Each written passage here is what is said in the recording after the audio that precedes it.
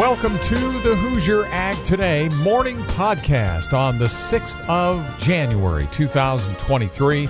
I'm Andy Eubank. The latest Indiana farm news plus markets and weather coming up, brought to you by First Farmers Bank and Trust, proudly serving local farms, families, and agribusiness for over 135 years. They're online at ffbt.com.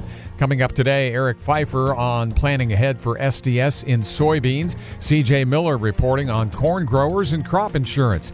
Chief Meteorologist Ryan Martin says colder, but it should also be mostly dry in the near term. And the markets yesterday mixed. Soybeans continue to struggle. Mike Silver analysis next on the Hat Morning Podcast. The land of the free is also the home of the hardworking. What if this is the year you take your farm operation to the next level? At First Farmers Bank and Trust, we're proud to serve the people who not only work until the sun goes down, but until the job is done. With over 135 years of commitment to agriculture, we'll find the solution that's right for your operation today and tomorrow. Visit ffbt.com to learn more. First Farmers Bank and Trust, member FDIC. The High Ground Podcast. Everything from energy and fuel. It's Memorial Day weekend, going to be 87 to 89, maybe low 90s all weekend. So we thought we'd bring Scott Heine in to talk about home heat. To agriculture. Anytime we can help a farmer grow their business and meet their goals, that's a proud moment for me. And, well, other things. For some reason, like and subscribe. We don't know why, but that's important. We want you to do it on your own, but we're going to tell you. Listen now on all platforms.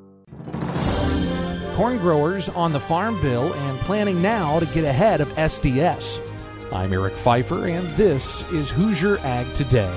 The top news story this week has been the new 118th Congress, but it's been about the battle among Republicans to fill the House Speaker position. CJ Miller reports that with this new Congress, there are concerns about the direction of this year's Farm Bill, which expires in late September. The major push is to make sure that our farmers are made whole with crop insurance. That is the number one key that our farmers are pushing for. And that's Bradley Shad, CEO of Missouri Corn, which is part of the National Corn Growers Association. Shad says his organization and other farm groups are pushing lawmakers to keep them from taking money away from crop insurance programs. They cannot tinker with that. That is our most important thing that our farmers use to make sure that they can be made whole, because we're dealing with weather and we have no control over that. It's out of anybody's hands, and so we got to make sure that crop insurance stays intact at least its level. There's going to be people that try and take money away from that, but I feel pretty confident that we've got enough of a coalition, and it's important for food security reasons. He says another key component of this year's Farm Bill is the Foreign Market Development Program. That gives us opportunities to export our corn overseas. We have offices around the world with our partners with U.S. Grains Council. That funding is very important. We need that to expand because of all the trade issues that are going on. We're also looking at conservation programs, making sure that we're doing it environmentally sustainable, and making sure that we have the ability to use those programs to better our environmental footprint and our carbon footprint across the board. Shad recommends that every farmer get involved so that lawmakers understand what's at stake with this year's Farm Bill. Reach out to your membership associations and make sure that you're a part of that, to where they have contacts out there in D.C. that they're talking with regularly. If you've got a personal relationship with your congressperson, reach out to them. Make sure that they know how important the Farm Bill is and getting that passed. And so all I can say is just get involved with your association, because the more voices we have together, the better off we're going to be. Read more about the priorities that the National Corn Growers Association have for this year's federal Farm Bill at ncga.com.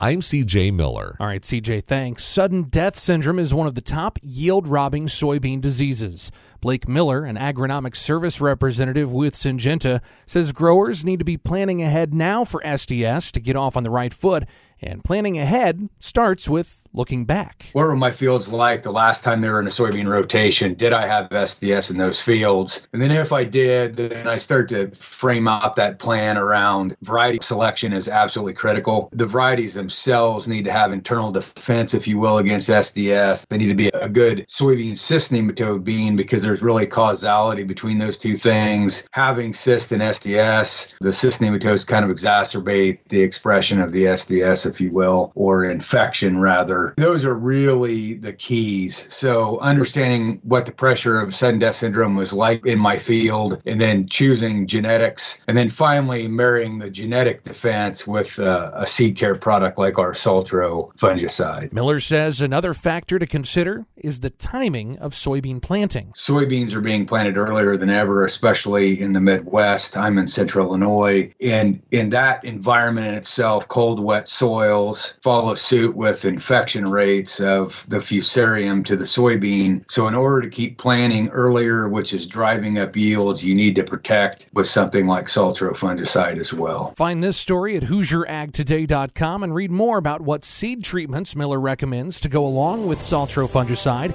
And he reminds you to always read and follow label instructions. I'm Eric Pfeiffer, Hoosier Ag Today, Indiana's Farm Network. I'm Chief Meteorologist Ryan Martin with Hoosier Ag Today's Indiana Farm Forecast. Overall here, we're looking at a drier forecast ahead of you.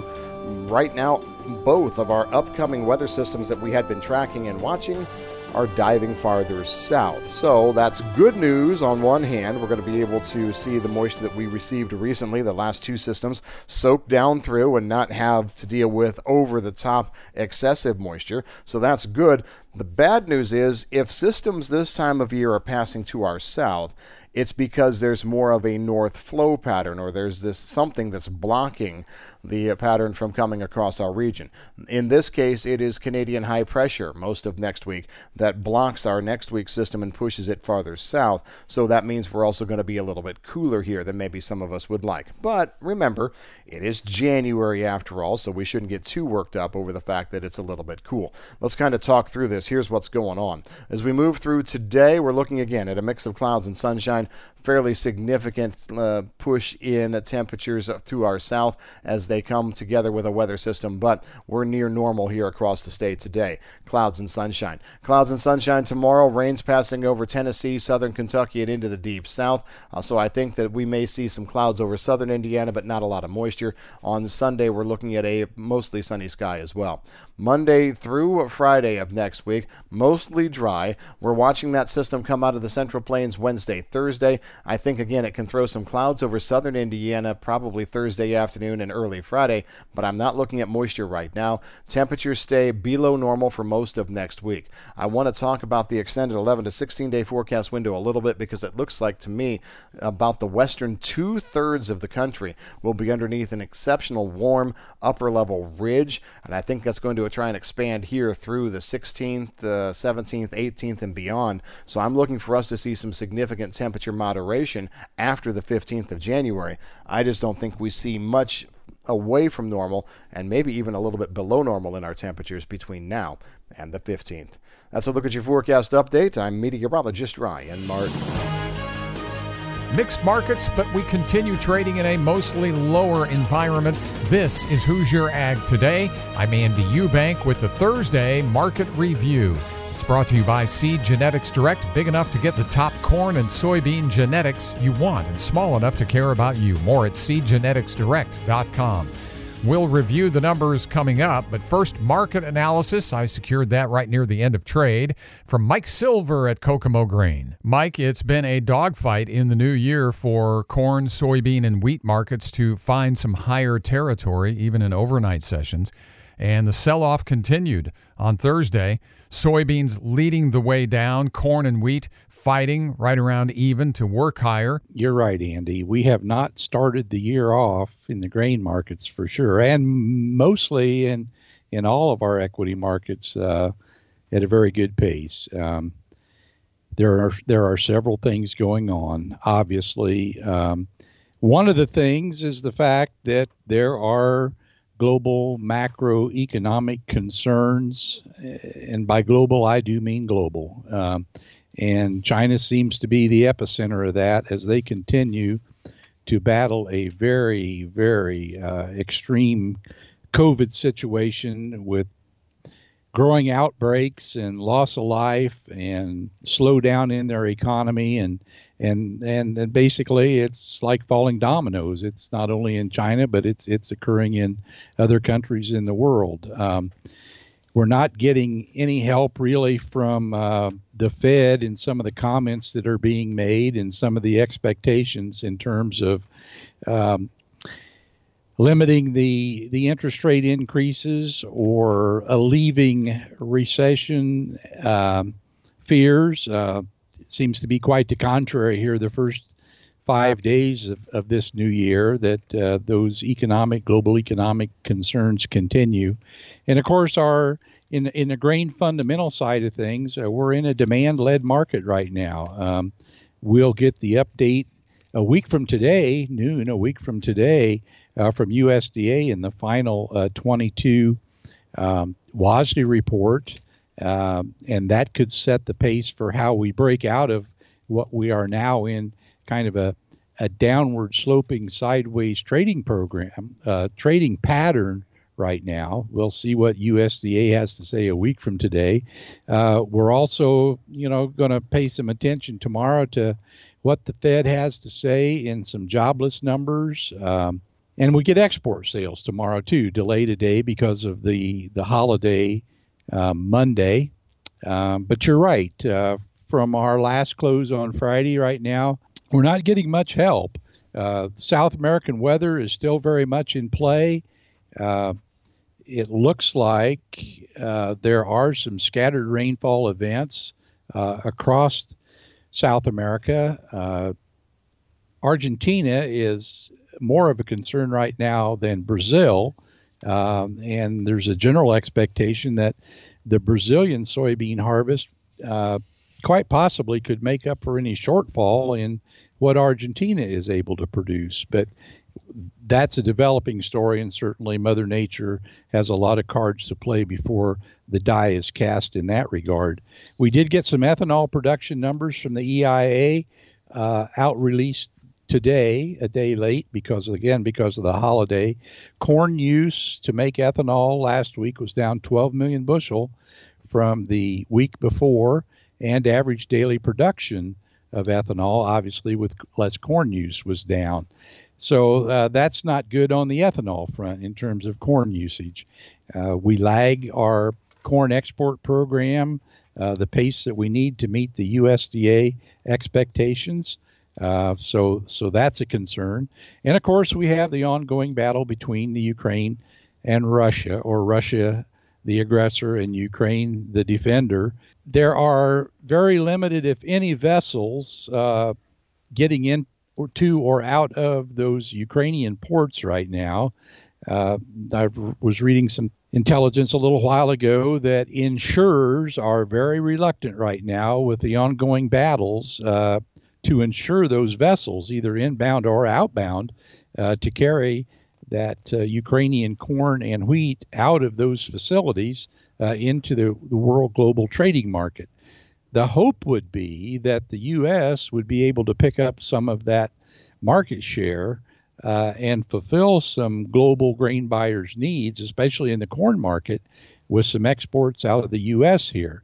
But Putin, says that he's amenable to peace talks, if you will, but yet his demands from the Ukrainian government and the Ukrainian people look pretty lofty for there to be any short-term resolution to that conflict. So, Andy, we'll just hope that we can see from this decline in price, we'll look for maybe a little bit of a golden cloud out of it. Perhaps with the decline in prices, we'll see some world buyers step into the market, and maybe we'll see some flash export sales tomorrow morning.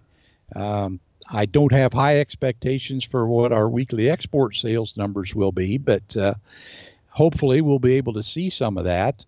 In terms of the relative level of price right now, corn price, obviously we talked about how much lower we are today than we were last Friday, and the same is true in soybeans. But from a historical perspective, the prices are still good from a historical perspective. So what I've been encouraging people who ask me, what should I do with this fall in prices? My advice has been, get some open offers in place above the market. If you're not a willing seller now, drive a stake in the ground, though, as to where you are a willing seller. get those offers in the market, and if we can see some upward price action, and we will at some point in time. I wish I could say when, but I can't, because obviously there are so many factors in play. But get some pricing offers in at your selling price for both the old crop, and be alert for opportunities in new crop corn and soybeans to get some sales on the books for the crop that we'll be putting in the ground just several months from now. So focus now will be to watch South American weather, watch the geopolitical situation, the macroeconomic factors, and obviously next Thursday at noon, what USDA will come out with in terms of numbers. Mike Silver, Kokomo Grain. Get Mike on the phone at 800-666-0613. On the Hat Farm Market Review, the Thursday settlements a penny lower on March corn, 6.52 3/4. May 6.52 1/2, a penny and a half down. And over a dime down in beans, January sells off 11 1/2 cents, dipping to 4.66 3/4. March goes to 14.70 3/4. Off 12 3/4, but up just a bit in wheat, a penny and a quarter up on March at 7.46 3/4. Livestock mostly down. February live cattle 157.35, up 7 cents. Deferred contracts all quietly down. February lean hogs though $1.55 lower, 82.52. I'm Andy Eubank with the Thursday Market Review. This is Hoosier Ag Today, Indiana's leading farm radio network.